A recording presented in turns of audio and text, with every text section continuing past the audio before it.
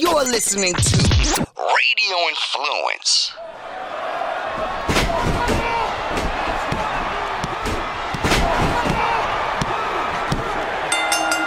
You are sitting ringside with David Penzer on Radio Influence.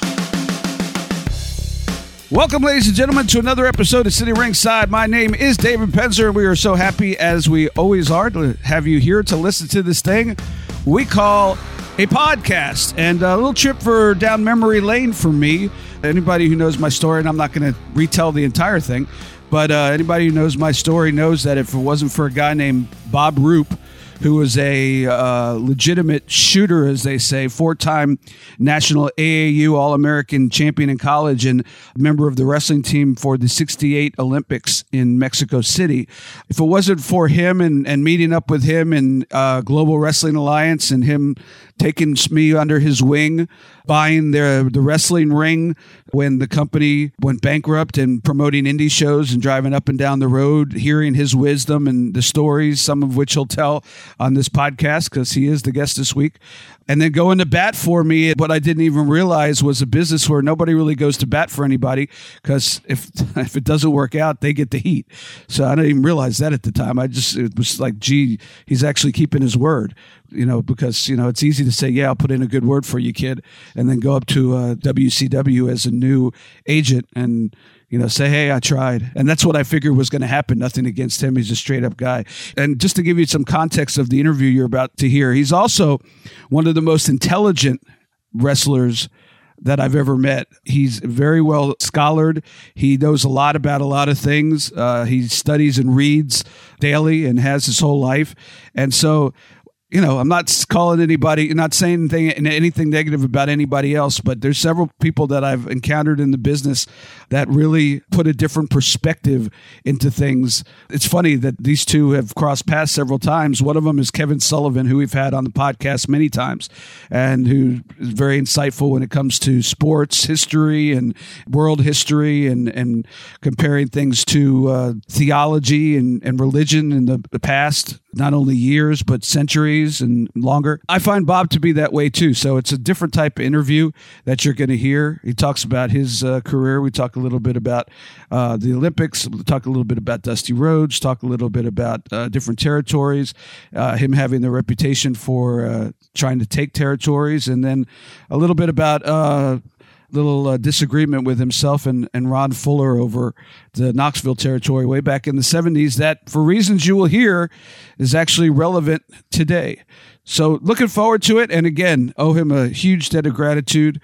Jody Hamilton, God bless him, tagged in when Bob made the introduction. But without that introduction, Jody had nobody to tag, and I'd have never been able to live my dream. So it's my honor right now to be able to talk to a man who I consider family and who allowed me to live my dream. I work my ass off, don't get me wrong, to make it happen once I got my foot in the door, but and not to sound cocky, but my foot wouldn't have gotten in the door without this person. So I'll always be eternally grateful. And that person is four-time national AAU All-American amateur wrestler and member of the 68 Olympic team, former pro wrestler, former booker, and future author about a very interesting time where he went to Iraq to wrestle for Saddam Hussein, but we'll get into that more later on. Ladies and gentlemen, please welcome Bob Roop. Ladies and gentlemen, this week on City Ringside, I am really excited to have on a special guest. If anybody knows my story, and if you listen to this podcast, you probably do, you know that there's a few people that I owe my entry into the wrestling business to, and no one bigger than my guest this week. He is a four-time national AAU All-American amateur wrestler, member of the 1968 Olympic team, and my old friend who did me right when most people wouldn't. I'm talking about Bob Roop, also a 20-plus year, 30-year business foray in the wrestling business, and booker, and we're gonna talk about it all.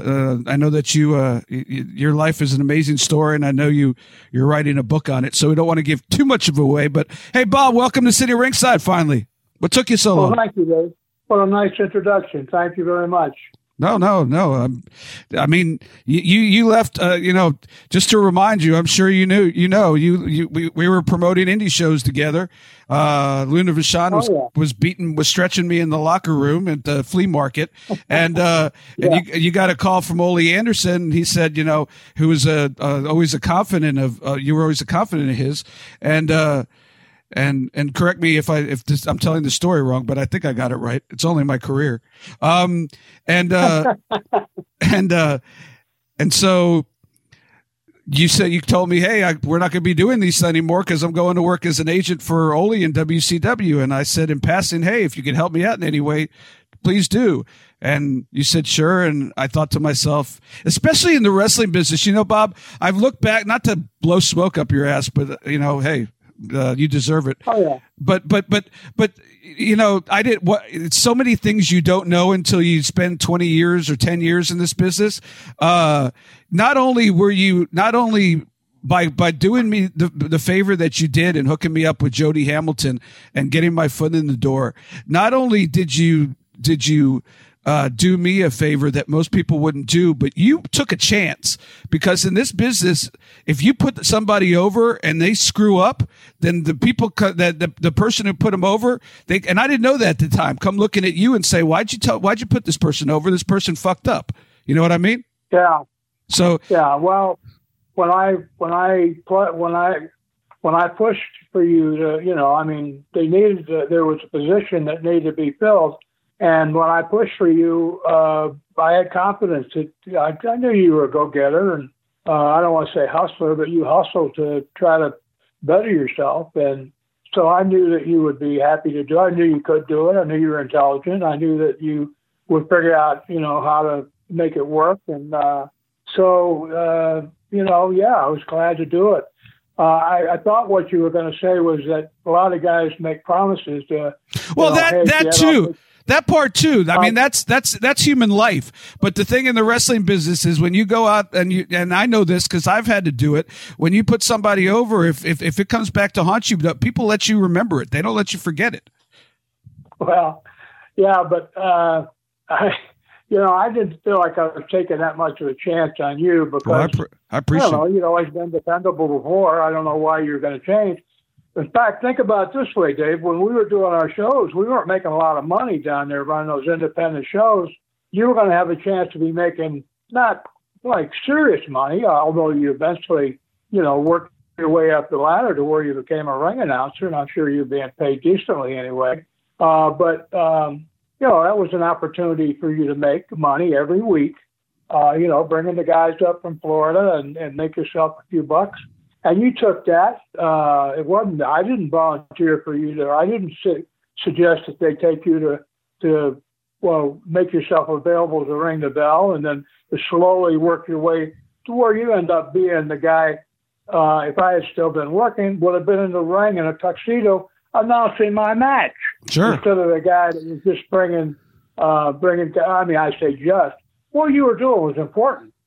No, but I'm very honest about the fact that I was a stooge. I mean, I ran around, I ran, and I'm not embarrassed by that. I ran guys for interviews. I had signed in I had the sign-in sheet that had everybody had to sign to indemnify them from letting them be on TV.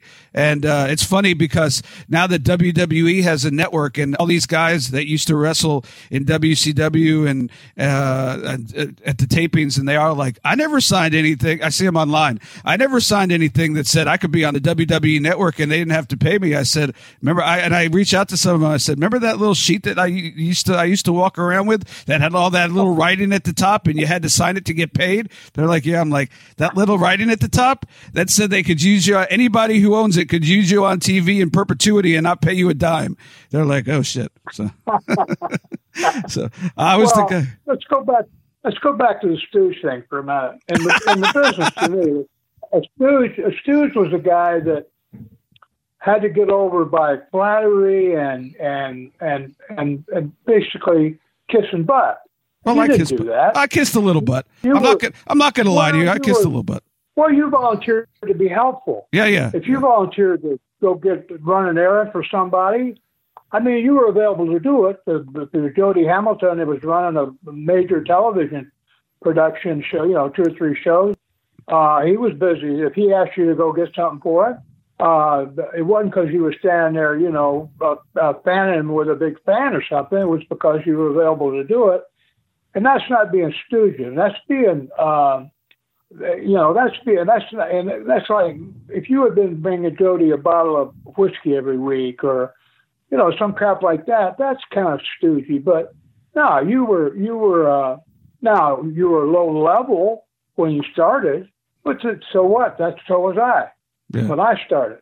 I mean, I had an Olympic reputation, but as far as being a pro, I didn't mean anything. Well, I mean, my amateur background made me seem like I would be, a formidable opponent if pro wrestling was real. But, because we were working, I didn't know how to work. So I was at the very bottom of the totem pole. I mean, I was like, if it was in the Army, I was like a private who just enlisted, hadn't even begun the basic training yet. But in those days, in those days, though, the amateur background and the amateur success really got you a lot of more respect. Like, for example, I'm sure that when you were training, maybe I'm wrong, but I'm sure when you were training and starting out with Eddie Graham and Matsuda and some of the guys that used to stretch some of the other guys, and you have a story about that we'll talk about in a little bit, but I'm sure that they weren't stretching you like, they're stretching everybody else because you could stretch them right. No, they couldn't. Yeah. So you did enter at a higher level than some jabroni off the street for sure. Hey, I have a question I never thought to ask you, so I'm going to ask you. You were in the Olympics in 1968. It was in Mexico City, and right. There's all this talk now about. Now, 68 was a long time ago, but if you talk about debauchery, 68 was a kind of debauchery time because of the hippies and the Woodstock and the Vietnam War and all that stuff. Now you hear about all the debauchery and the, orgies and stuff in the athletes' quarters in the of the Olympics. Everybody hooks up with everybody and all that. Was there any of that you could talk about going on in 68 in Mexico City? Well, if it was, I wasn't. We weren't involved with it. Good answer. They didn't do co-ed. They didn't do co-ed. There were no. Our building, the Olympic Village. I know that we had on our floor we had the weightlifters and the wrestlers, and I don't remember any girls in our building anywhere. Now there was a common meeting area, meet and greet area behind those buildings where athletes from all over the world could come and mingle. It was a large area where you could mingle. And I was always happy. I met Russians, and our countries had been in a Cold War for 30 years and threatened to blow each other off the face of the earth with nuclear weapons. And the Russian wrestlers were some of the friendliest guys I ever met. And, we mingled in the meet and greet, and there wasn't any booze. But I don't remember. You know what? I tell you the truth. I don't remember even speaking to a girl the whole time I was at the Olympics. And I was married, and I was kind of, I don't know, socially backward. A lot of amateur athletes are, especially wrestlers. But no, as far as those orgies, if they were going on, I didn't know about it. And there's nothing in my history of meeting former Olympians or anything. In fact, I'll tell you some more. This is more of what I'm telling you is this is more of a modern thing because one of my teammates was a California surfer dude, teammates from college, who he made a 72 team. And I went to Munich to watch the games, and I wrestled over there as a pro in Germany and through England and Ireland and all that. But I talked to him. I saw him. I went and worked out with him before the Greco-Roman competition, and I talked to him a little bit. We've gone to college and been teammates for 2 or 3 years, and there was none of that. He was dating a girl, but it was an American Olympian.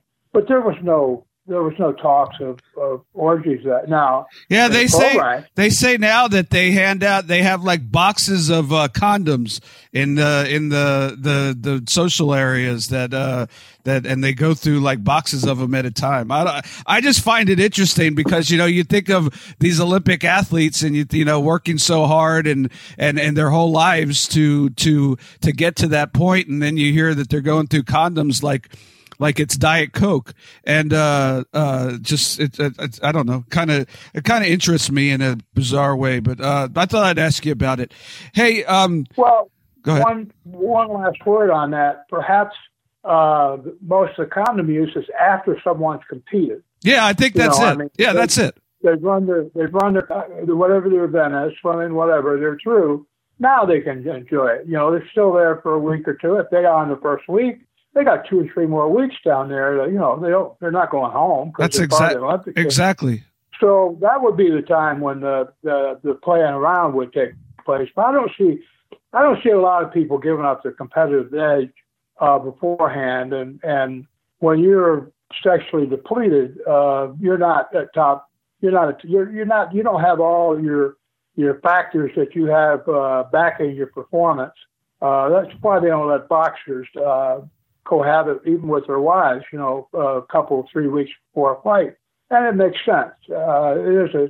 It's been proven scientifically that it is a detriment. In some cases, if an athlete is really, really hyper tense and is hurting him, then something like that might be helpful to a minimum degree.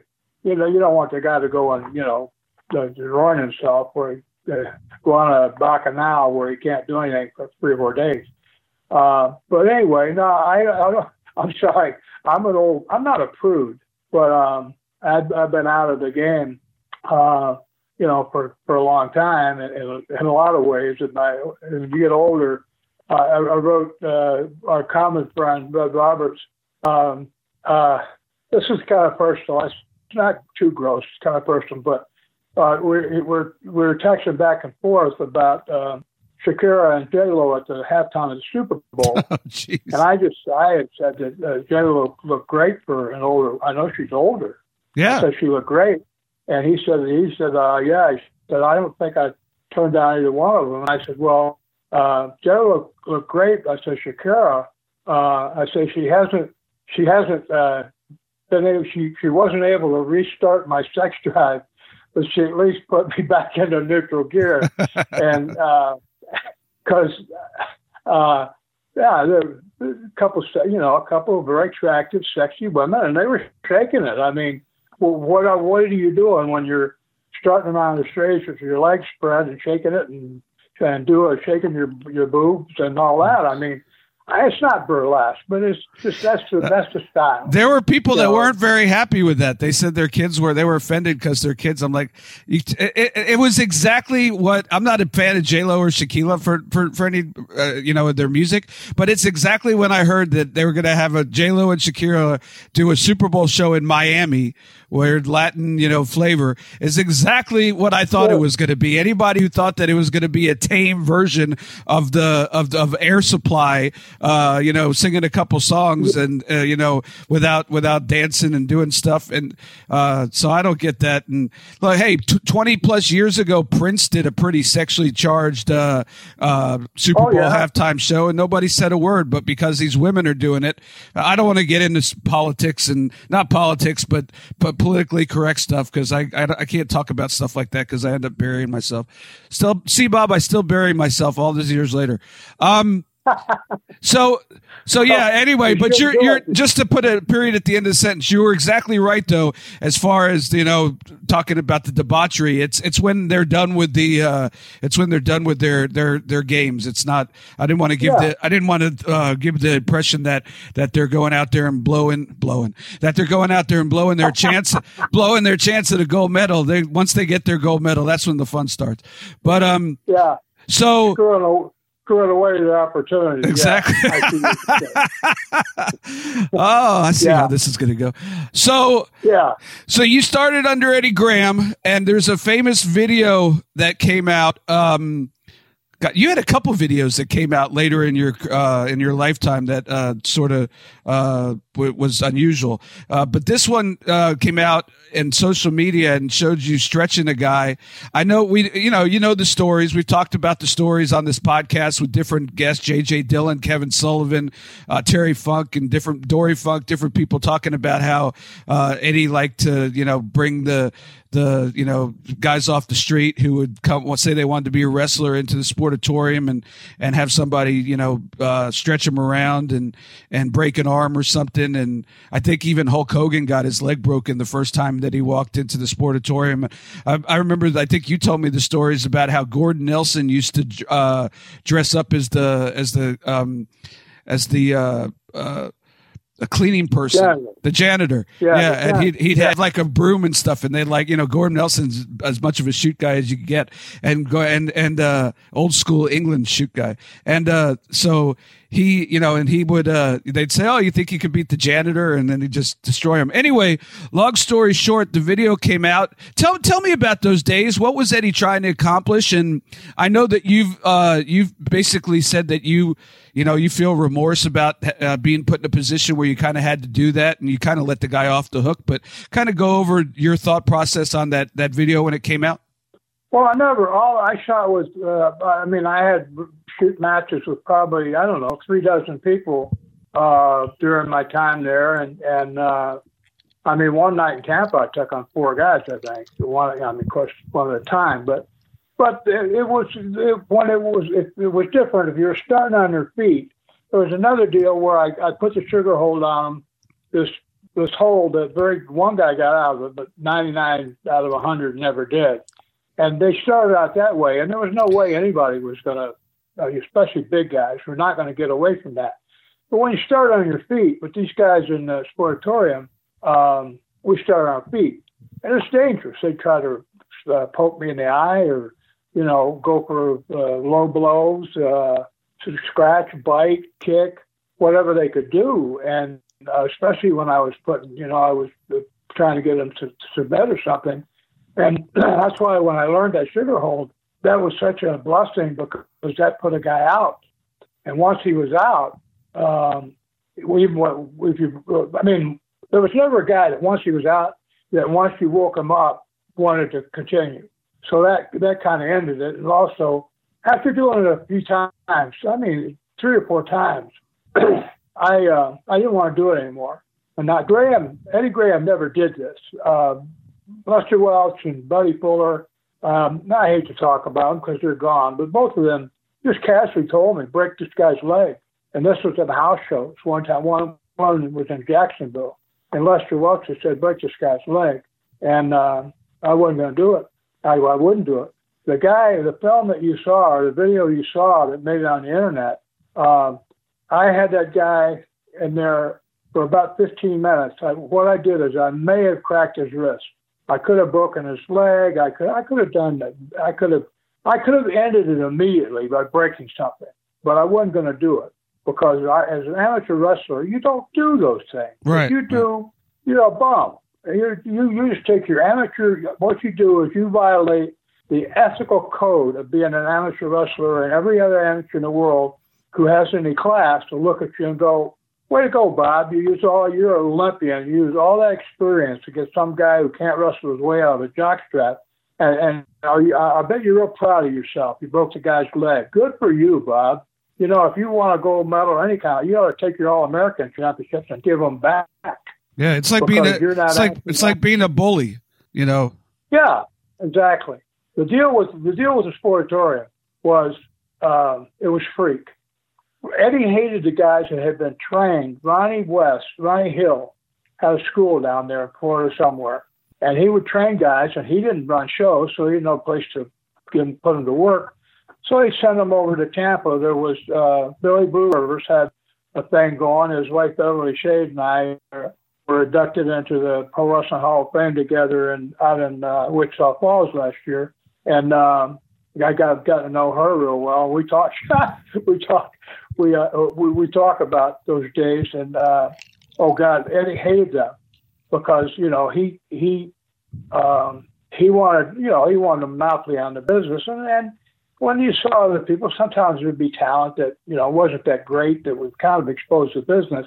And then he would have to be talking to an executive of some kind who would say, hey, I saw this show over there with these Blue River people. Oh, man, that's so fake, isn't it? Eddie had back in those days, these guys had this pathological, almost psychotic kayfabe. Don't let anybody know. I mean, if you have to get shot or stabbed, still go ahead and do that. Get shot and stabbed, but don't ever say it's not real. And I thought that was kind of ridiculous because whenever not to interrupt you in that vein, it's funny. Whenever I have we've done this for 2+ years every week almost, and whenever I have a second or third generation wrestler on, my first question is always, when did you get smartened up? Because it's always interesting to find out, most of these guys, grew up their whole childhood and they might have suspected some stuff because of, what they might have saw with their dad. But, back in those days, you didn't even smarten your kids up. No, he didn't. And a lot of guys that did that pretended that even with their own family, they'd come home and lay on the couch like they were hurt. And that and they'd tell their kayfabe their wives too. Wow. Well, it ruined their marriages. When they found out that okay, all those years you were fooling us, you were making, and the kids were crying because daddy's hurt, and the wife was worried because is he going to be able to make a living? Well, maybe they even love the guy.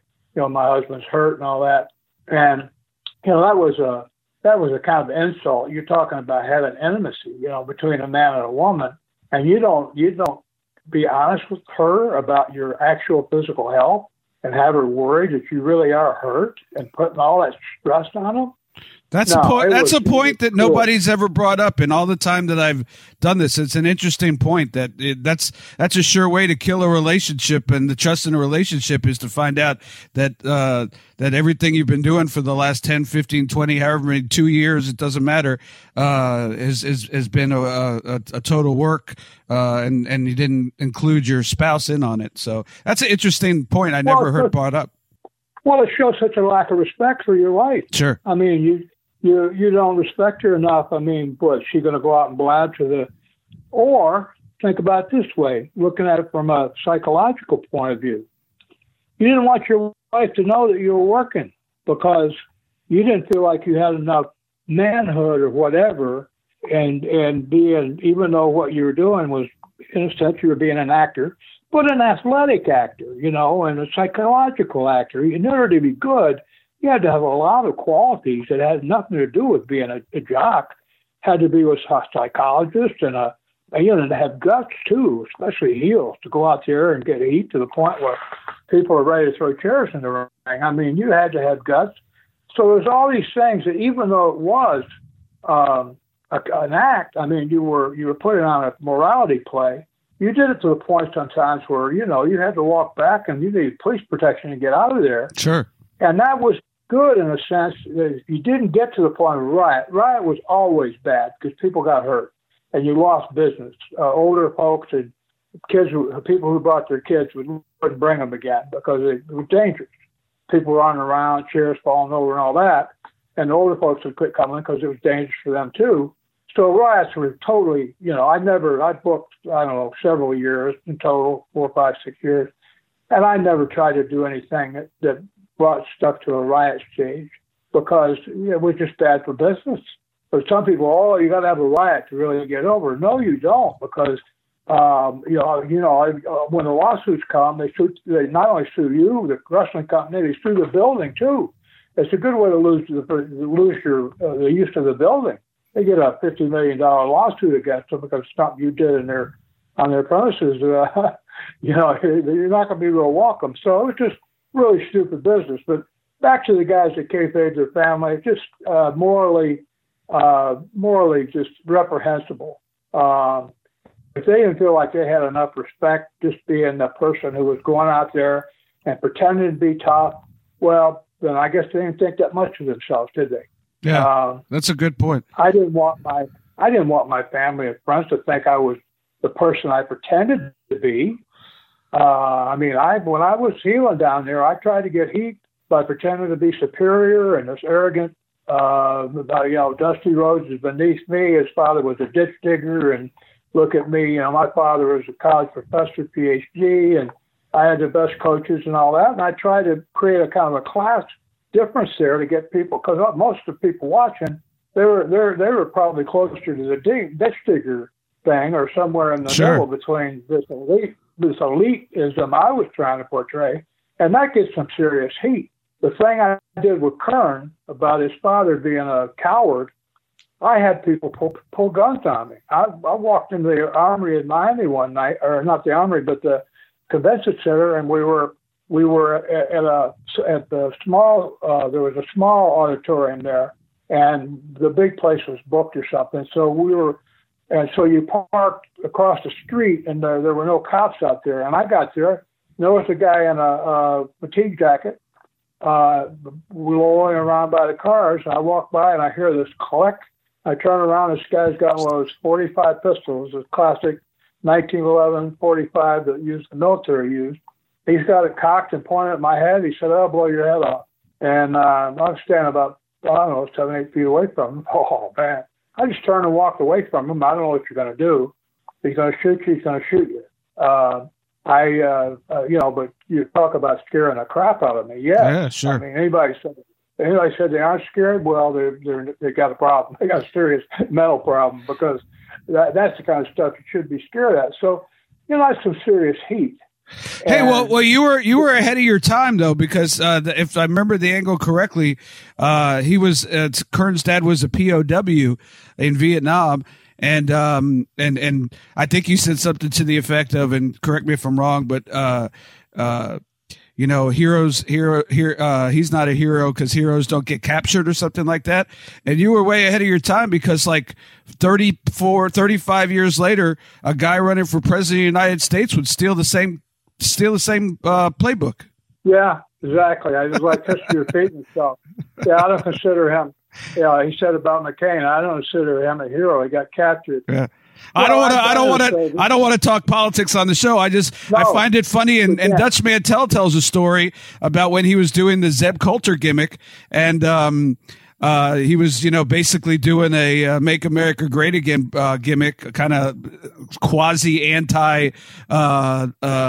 anti-immigration, and he did a WrestleMania in the big football stadium, and Trump and his kids were in a skybox, and when Trump came back to go through the back to leave the show, he stopped Dutch.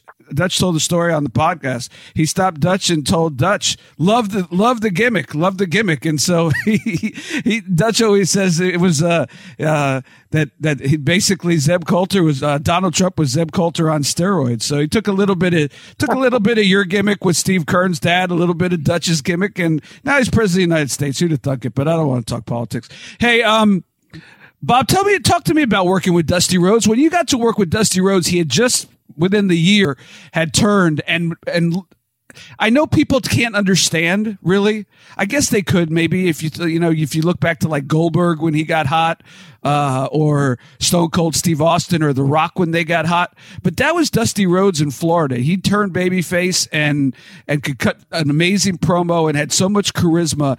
I mean, he I remember I grew up in Fort Lauderdale, and we had little matches every Friday at the Armory, and it held like 1,000 people. And if Dusty wrestled there, I think once or twice a year. And when Dusty was announced during intermission, the tickets would sell out before intermission was over. I mean, you had to be at the show. You had to be at the show to hear that Dusty was going to be there to be able to get a ticket, because everybody would just would buy as many tickets as they could. Talk to me about working with him at the height like that.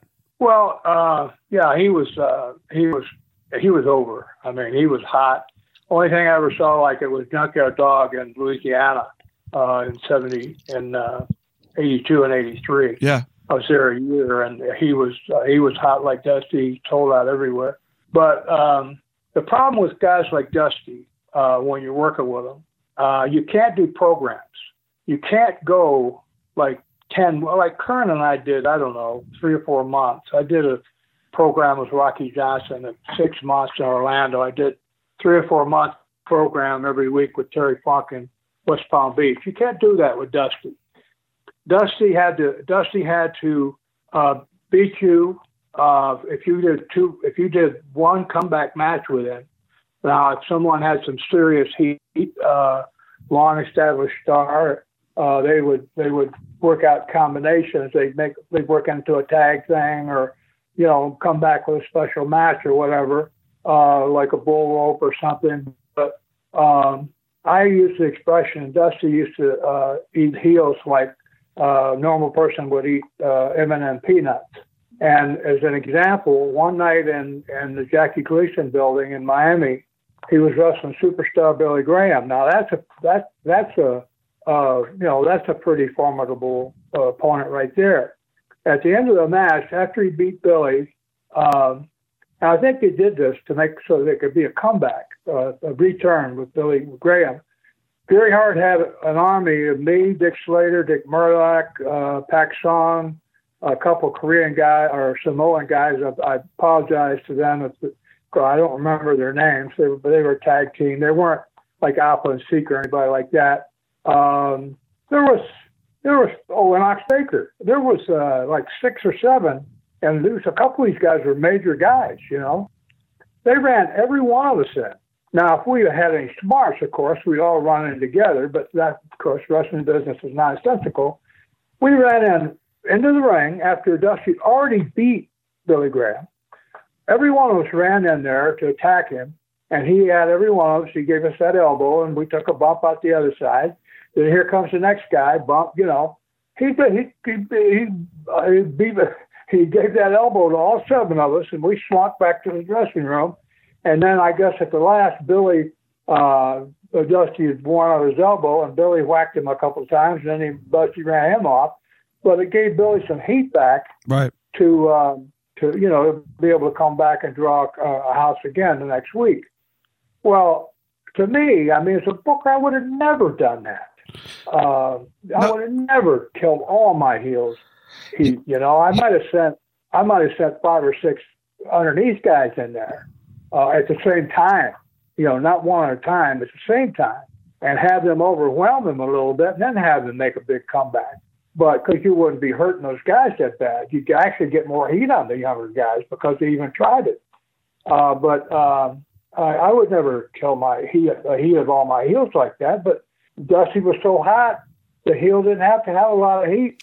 I was going to say that the thing about that is, and you could say the psychology is messed up, but the thing about it is they sold out every week. Did it make a difference? And no. I guess the thought process probably was they had never really seen that anybody that had gotten so hot and could cut such a promo in the business. This was before guys like Flair and Billy Graham was a great promo, of course, but it's sort of the start of a new era in the pro wrestling business from the 60s and early 70s to more pomp and circumstance.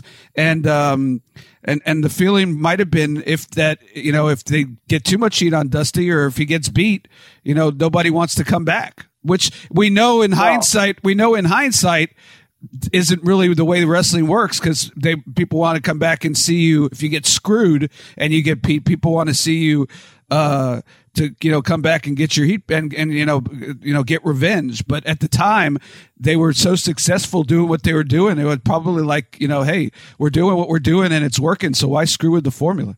Well, yeah, if you're selling out, there's no reason to change anything. And I said I wouldn't book that way. I'm not saying that what they did was wrong.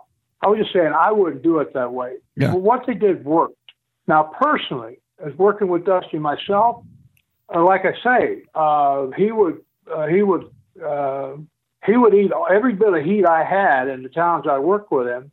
Fortunately, I was being pushed, and I think I was a Florida champion. I had enough heat to be able to start a program or an angle with somebody else that within a week or two I could build my heat back. But I'll tell you Dusty's story, and it explains his frame of mind. He was on a plane, at least in his own mind, and we both admitted it. He was on a plane as a superstar you're talking about guys like Gorgeous George, Buddy Rogers, and then after him, Hulk Hogan, and guys that one in every generation kind of. So he was a superstar. He was like a nova. Well, I worked with him. We did the thing. We go in a kind of circle here. He came on TV. I came up with the angle. He took back. In fact, it was my Olympic yearbook. Or the book they give you if you remember the Olympic team. He came on TV with the book, and I provided it to him. Sure. The promotion. And he got with Gordon. I was out there wrestling somebody else, I think, and he came out there with the book, and he said, "Look here in the record book, Bob Roop took 7th place. He's no Olympic champion." And actually, I was doing it for a reason. I wanted him to quit calling me Olympic champion because my amateur wrestling friends disrespected me for it. So as a result of that, I got all mad and challenged him to come in the ring. He ended up leaving me laying, and he tore up the book. He tore pages out of the book. The page was beyond it, and threw everything down on my face and left me laying in the ring on TV. That's to start the angle. He leaves me laying.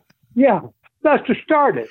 That was the kind of stature the guy had. Well, we had one match in Jacksonville, and it was cold because the tape of that angle I'm just talking about, Jacksonville was on a week delay because the tape was made on Tuesday and Jacksonville was on Wednesday. And Jacksonville was on Thursday. Jacksonville was on Thursday. Gotcha. They could not get that Wednesday taping on Jacksonville TV before Saturday, I believe. So it was always a week late.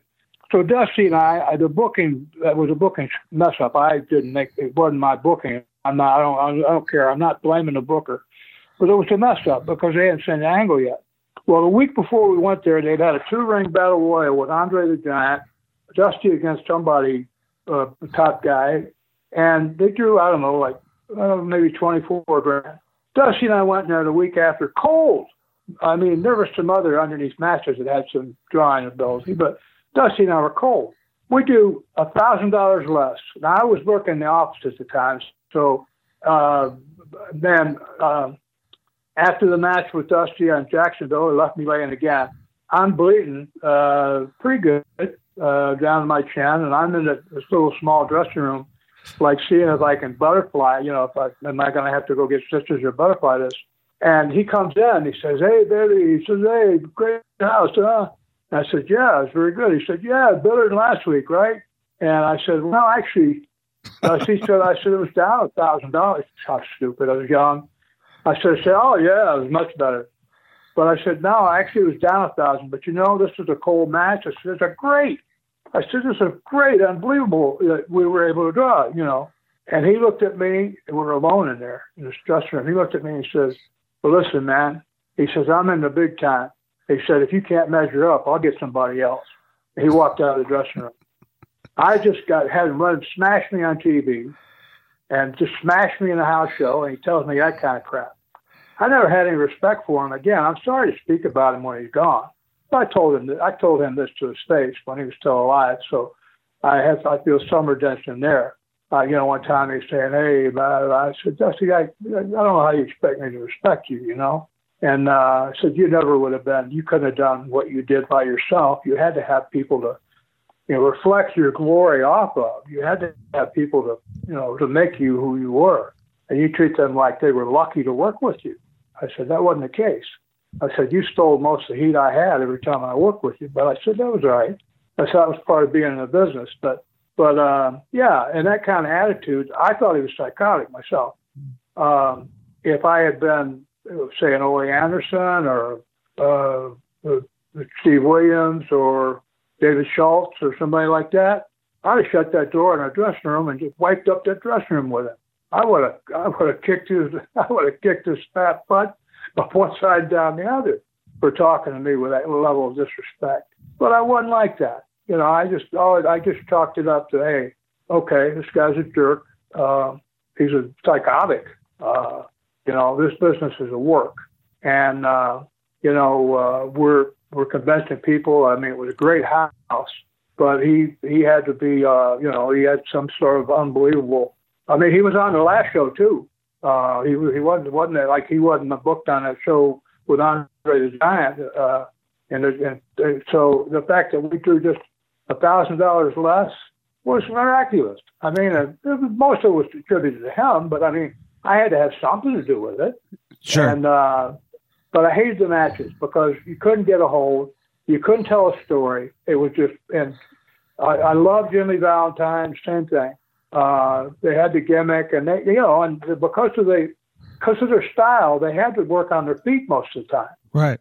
Buddy Rogers started the deal of doing high spots because he didn't want to get back in when he started that. There was guys would get holds and grind on holds for 15, 20 minutes. He didn't want to do that. He was blind, like bleached his hair. He was blonde. He looked great. He wanted to be on his feet. It's show business, baby. And he wanted to show. He wanted to show his assets was what he presented when he was out there. And he wanted to show it. So he did all these high spots which featured his agility and speed and size for a guy his size. And he started a whole new era. He started the high spot era. But you could work with him. I mean, he would work a match where you go 20, 30. You couldn't go 20 minutes with Dusty Rhodes. No. I mean, how would you do it? I don't think anybody ever did. It's funny though, Bob. I got to tell you, it's funny though, and I understand your sentiment. And there's been other wrestlers from that era who have said similar sentiments. But it's funny. One of the, he went on to work in different behind the scenes and different promotions. He had his own promotion. He worked behind the scenes for WWE at the NXT training center. He worked for TNA for a while. I don't know if you ever heard of them. They were on Spike TV out of Orlando. Yeah. And every time we have a wrestler on that was coming up in that era when he was behind the scenes or at the training center or whatever,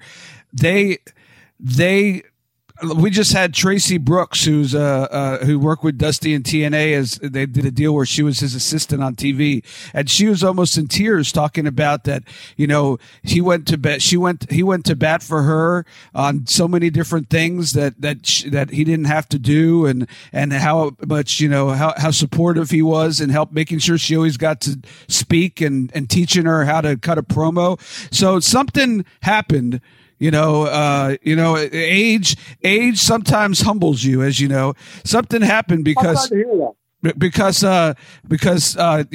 everybody we talked to in the era where he was no longer a competitor, working behind the scenes, is almost teary-eyed talking about what and I'm talking about out of 160 podcasts, probably 30, 40 people talking about how much of an impact that he had in their life and their career. So it's just funny how things change. Let me add to that. Let me add to that. I don't believe that people are evil. Dusty was at the heights of his fame, and he had some bumps in the road. He destroyed Jim Crockett Promotions, and then he did have the behind-the-scenes job. The fact that he grew some humility and was willing to pass on his learning, his expertise, and all that is to his credit. That was my point. That was my point. I don't want to think that about anybody. What I do is I don't think about him at all. But I'm glad now to be able to think about Dusty. And see, I hadn't heard any of that. Yeah. I hadn't heard anybody. I don't listen to much about wrestling. I hadn't heard people knocking him. I mean, he was a major superstar. He made people a lot of money. Don't get me wrong. I'm not knocking him. He was a great talent. It's just that personally, I felt like he disrespected me personally, and I've gotten over it. I mean, but it was hard for me to like and respect people who didn't treat me the same way.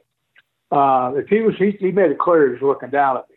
Yeah. And I didn't, you can look up and down all you want, but we're in this together. If we're in a match together, you're going to need me there. You're going to look like, go out there by yourself and do it.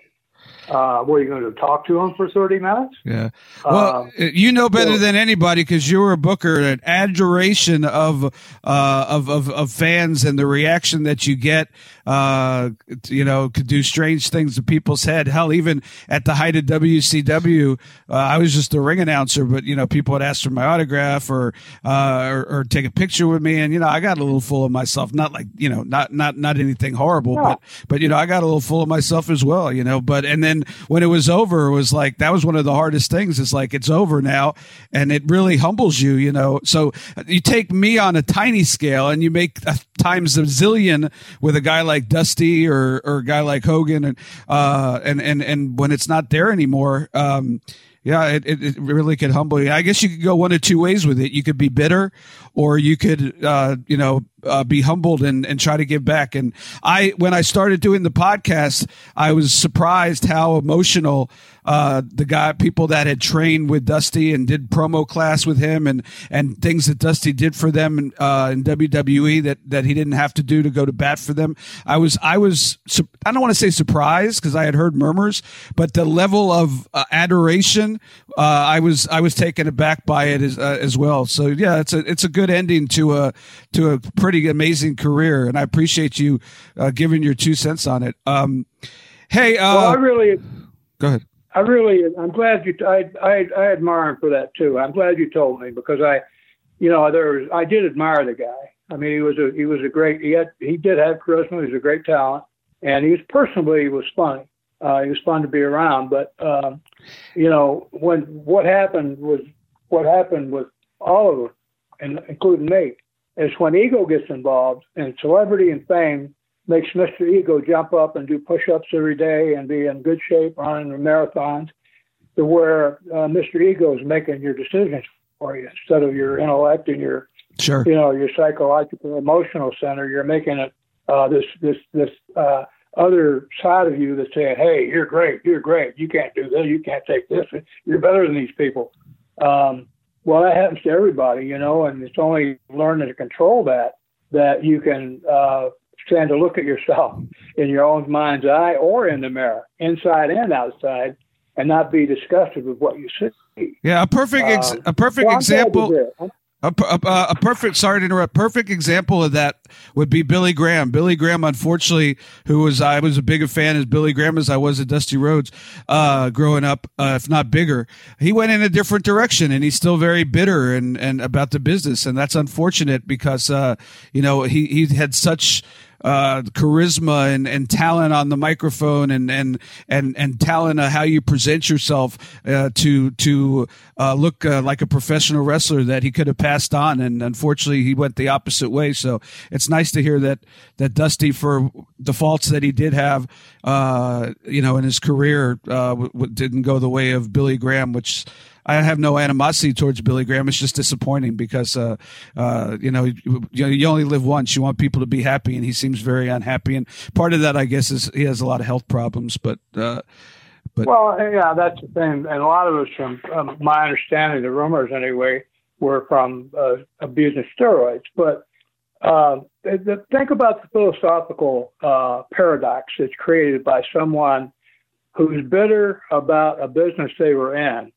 And the only reason that their bitterness means anything is because of the business that they were in. Do you see the hypocrisy there? Yeah. I mean, if he hadn't been a big star as a pro wrestler, who would care whether he's bitter or not? There's a lot of bitter people. There's a lot of bitter people out there. Yeah, just go into a bar at about 5:30 in the afternoon after work, and you can find a whole bunch of them there for happy hour. Yeah, some guy who said, "Well, I worked 29 years and 11 months and 29 days for General Motors, and the day before my retirement was to kick in, they fired me, and I don't get my retirement." That's a person who has the right to be bitter, because they worked and they earned their retirement.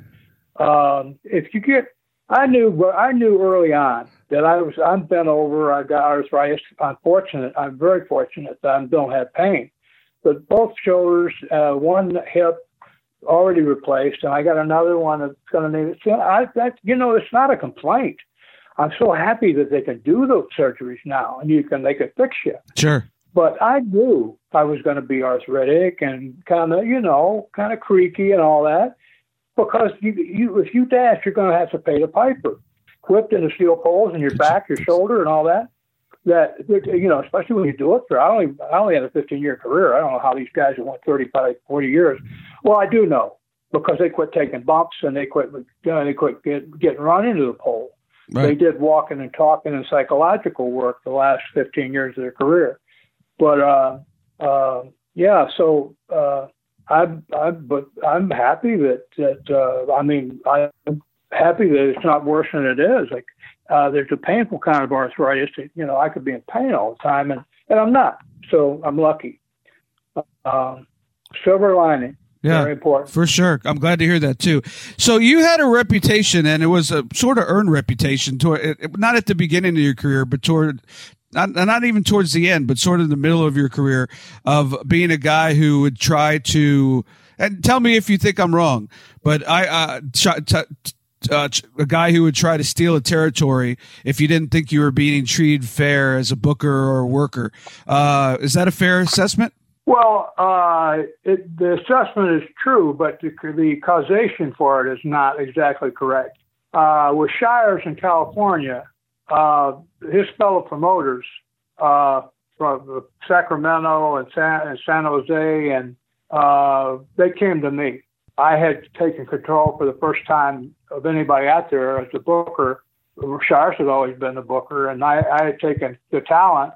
I brought in some guys, Kevin Sullivan was one of them, right, that were loyal to me. And when Roy would cuss guys out, like call them, horrible names. You stupid SOB, and he'd say it though.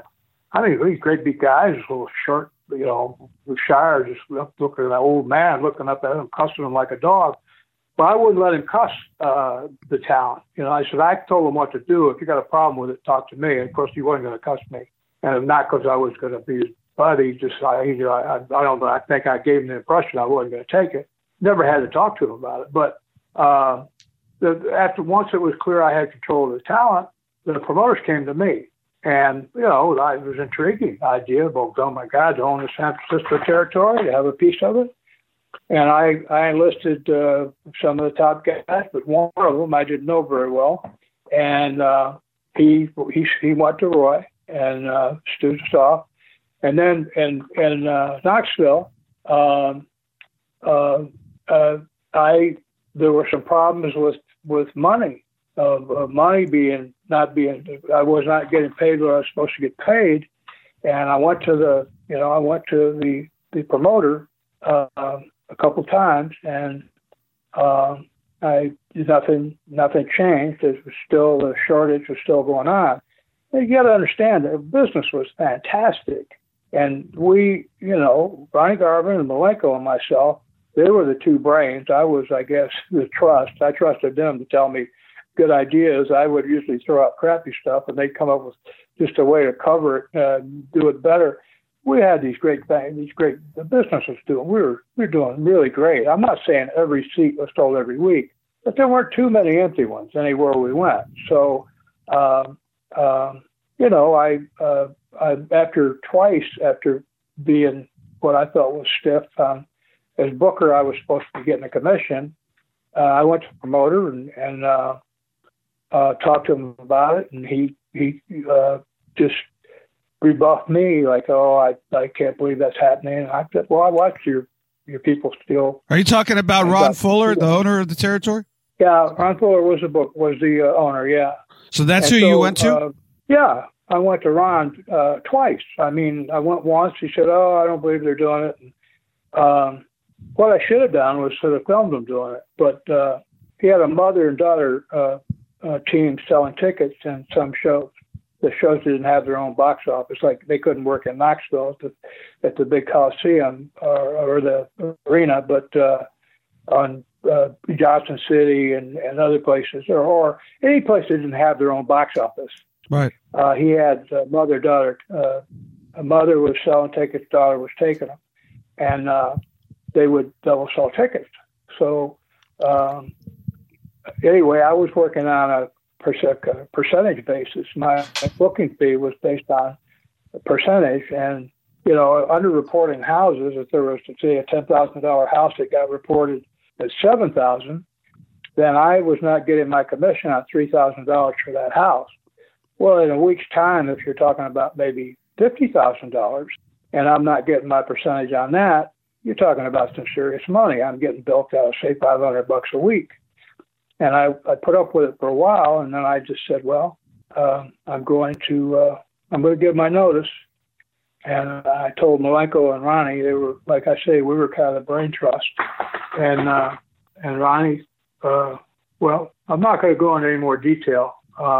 Let me put it this way.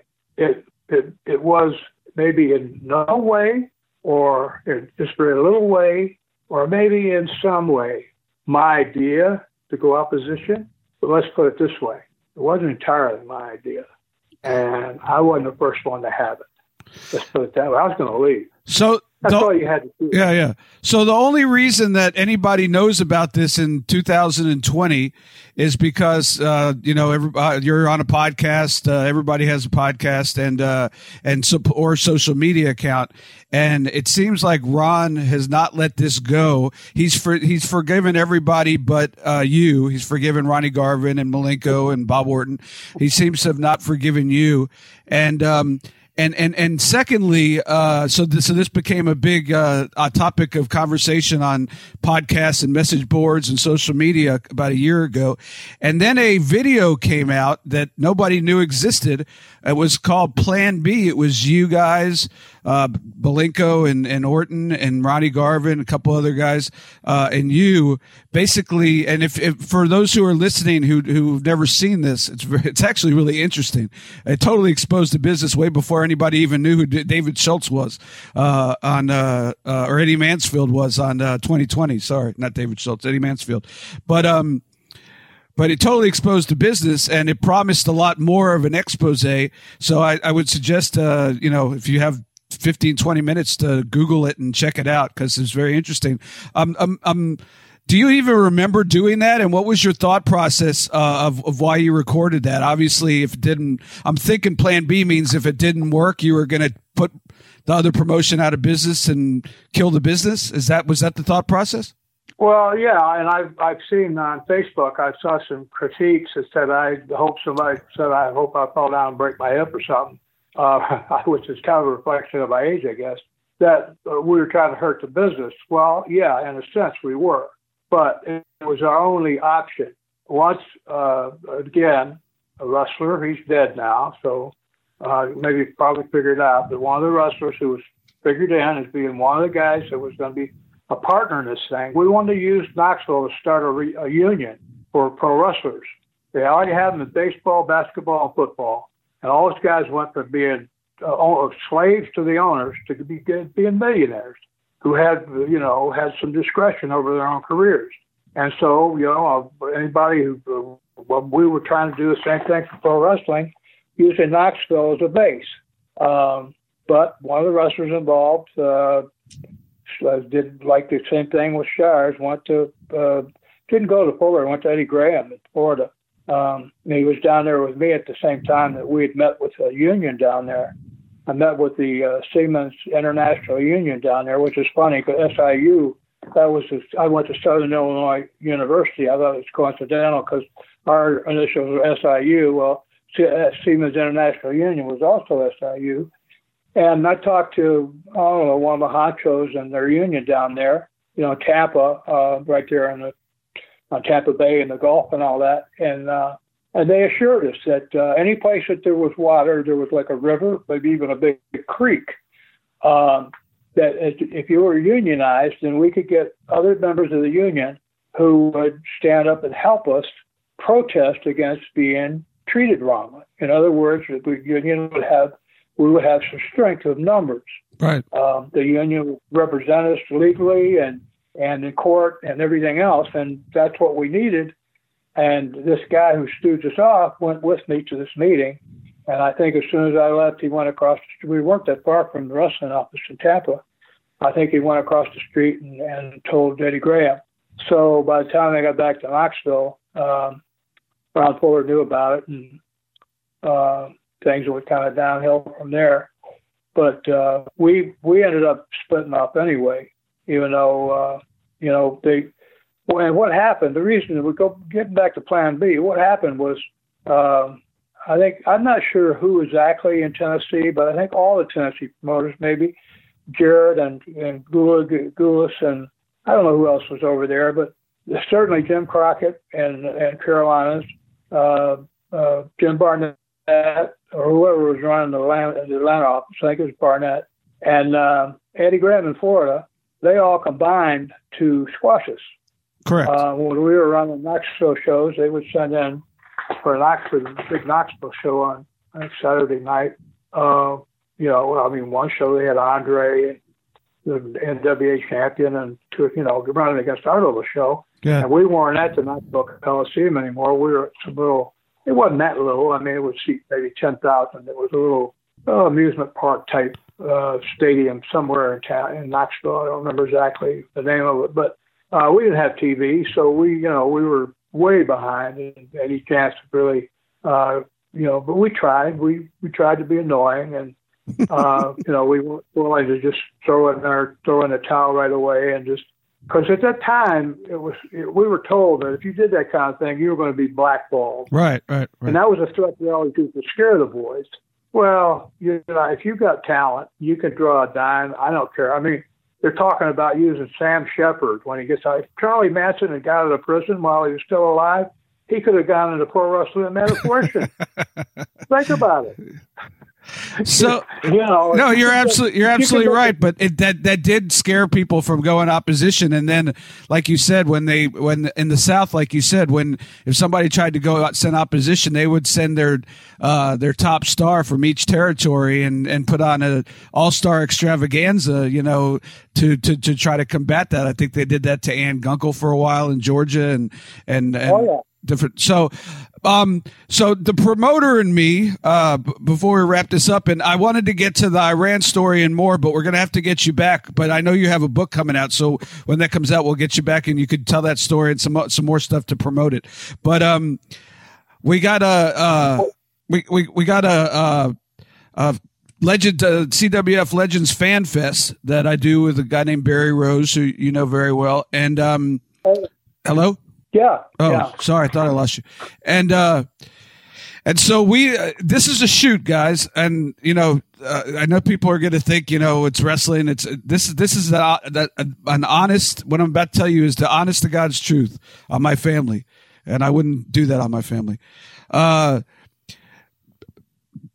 Barry has been able to talk with both you, and more importantly, because you never were, for you it was like water under the, not a big deal. You weren't thinking about it anymore. But Ron obviously was still very upset with it, and made his feelings known in a lot of ways. And Barry was able to convince Ron and you, as like I said, Ron Moore was more of the challenge to do a debate that we're going to present on WrestleMania weekend at the old the old Tampa Fort Homer Hester Lee Armory.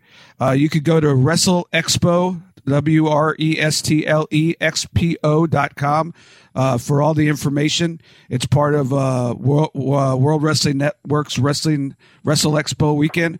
And you're going to debate Ron, you've not talked to Ron Fuller in how many years? 25, 30 years? Well, yeah. No, more longer than that. It would have been, it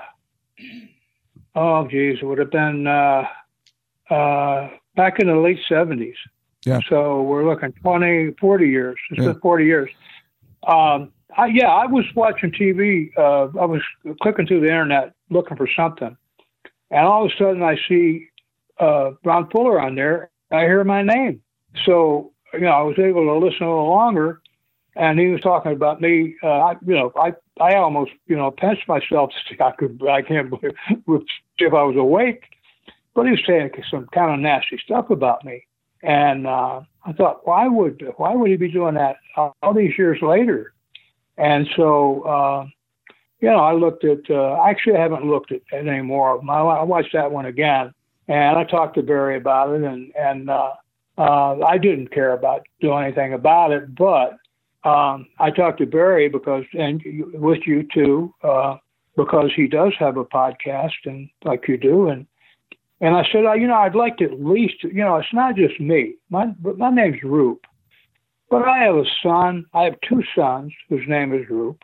I have two brothers and two sisters who have Roop in their name. With the sisters, their married name has still got Roop in it, and a bunch of grandchildren named Roop. And the Roop name is being all over the internet, is being talked about as this Bob Roop, being this kind of a crumb bomb that was treacherous and stole and did this and whatever. I told Barry, and that's how you and I are talking about today. I told Barry, I would love to have a forum to at least defend myself. It's not just me; it's my good name. In my day, I raised hell with the best of them. And I did some things, on drugs and alcohol. I mean, nothing real serious, but, I was raised, you don't get to be an Olympian if you're a druggie and a drunk. So, but, I did some things that I was, I was ashamed of. But once my children were born, my second family, I straightened up. I said, you messed up once, you're not going to do it again. And so for 31 years now, I've been on straight and narrow. I'm not saying I'm perfect, but no drugs, no alcohol. I mean, alcohol a little bit, but not for 15 years. And so, I have enough self-respect that I think my name has a good name, and I want my children and my grandchildren also not to have anything being said about their name that I can at least defend. And that's why I want to get together with Ron. I don't have any animosity towards him. I would not put the guy who stews us off, the guy who stews us out in California. I don't think about those people, because to give them room in your head, it's like putting cancer cells in there for your emotional welfare and your psychological welfare. I don't do that. I just don't think about people. That's why I'm grateful again. You told me those good things about Dusty, because I can remember the good things about Dust, and I can feel much better. I can think of them with fondness, which is what I like to feel. Sure. But with Ron, I'd like to look at Ron and have him tell me those things to my face.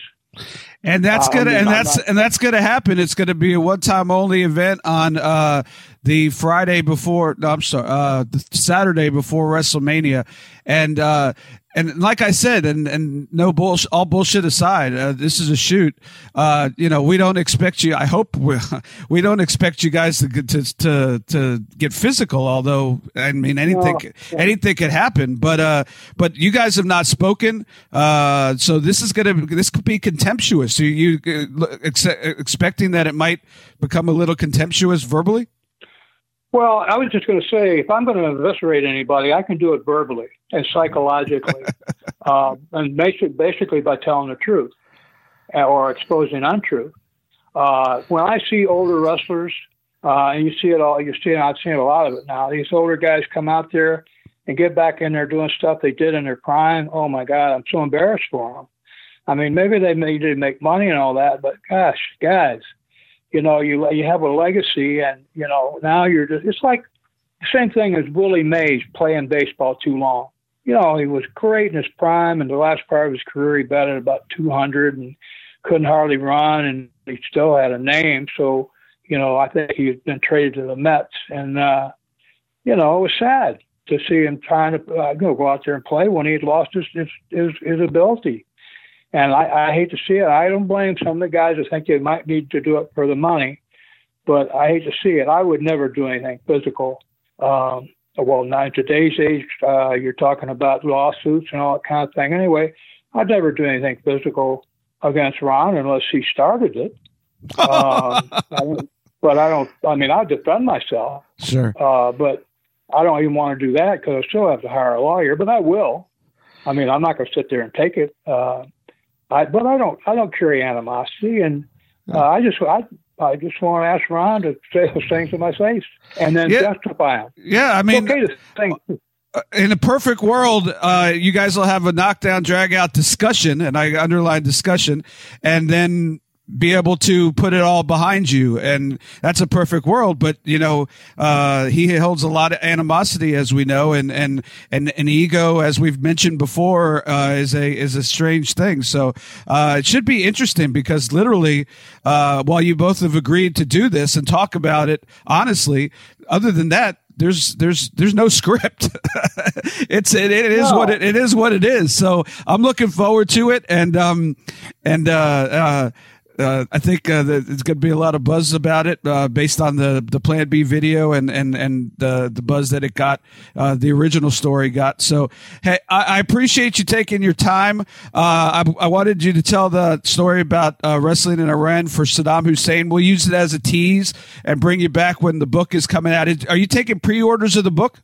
Well, I haven't yet. I might think about it, but I'll have to learn more about that. I'm getting there. I'd like to have paperback editions of it when I come down to be with you guys. Okay. So I'm getting close. All it's right. an ebook, and I can have copies made. Well, I decided to mark it that way, and if a publisher wants to try to contact me or whatever, but I don't have an agent. This is my story. I'm writing it. I've been 4.5 years at it. And it's Iraq with Saddam. Iraq. I'm sorry. Iraq. That's okay. He tried to murder. I just didn't. Hey, I went over there without realizing it was being run by a murderous guy, homicidal maniac. I went over there without doing any research. So believe me, you're better off. I mean, you're not doing any harm by not knowing it. I was more ignorant by far by going there under those circumstances. Yeah, well, thanks for mentioning that, Dave. Yeah, no problem. And yeah, when it's ready for people to download, we'll have you come on and tell a little bit more of the story. We don't want to give it all away, but it's a pretty amazing thing. If it had happened in 2019, you'd be on every television network, as doing feature interviews. So, but it's a different world we live in. Hey, Bob, great catching up. We look forward to seeing you. I'm really excited about you and Ron being able to hash everything out, hopefully, but at least be able to each have your say and walk away. And if any fans are interested, like I said, you go to WrestleExpo.com or the CWF Legends Fan Fest Facebook page, and look forward to seeing you again, and best to your family, and we'll have you back when the book is ready to go. All right. Thanks a lot. Thank you, one sir. last word about the thing with Mr. Fuller. Yes, sir. There's going to have to be some memory readjustment for everything to work out, to hash out right.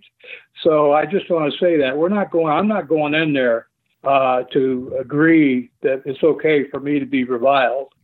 So Ryan's going to have to make some adjustments to his story and admit that his memory is faulty at very best, or that he's lying at the very worst. Well, but we'll see. Again, it's one thing to say something when you never haven't seen a guy, you might not know if he's still alive. It's another thing when the guy has to say it to your face. Sure. And so, anyway, I appreciate you guys giving me the chance to do that. And thank you very much for today, Dave. Great catching up with an old friend and mentor, and can't begin to tell you again how much he taught. Riding down the roads with him was sort of like this podcast times 1,000, and promote different shows. And he taught me the way to do things and the way not to do things in professional wrestling, especially if you're not a wrestler. And again, opened a door that I was able to step through and live my dream. So really excited to have him on. Really, I'm even more excited now for this debate. It's going to be interesting. Like I said, it is what it is. They've never spoken. They will not speak. And I hope it goes good. I mean, it'll be good, but I hope it doesn't get out of hand. But that would be a shame. But it is the Saturday of WrestleMania weekend at the former Fort Homer Hesley Armory, part of Wrestle Expo, 3:30. You actually get a photo op with both guys as part of the package. So maybe we'll do that first before they start talking. So just in case something happens, or we'll have to put security in between them. I don't know. But that'll be a rare photo op, probably once in a lifetime. And 2-hour debate and then autographs from each of the guys. So looking forward to that. We also, as I've mentioned before, we have Tales from the Armory on Thursday at 2:30. What an eclectic group. Abdullah the Butcher, Buddy Colt, who's a legend in Florida wrestling. Abdullah, who's a legend in what he did in this business, along with the Sheik, guys like the Sheik. Bugsy McGraw, Ron Fuller will be on that panel as well, and many others. So, and then My Dance with the Devil, Kevin Sullivan will reunite with Meha Singh, Bob Roop, after 30 years. They haven't seen each other since that angle took place.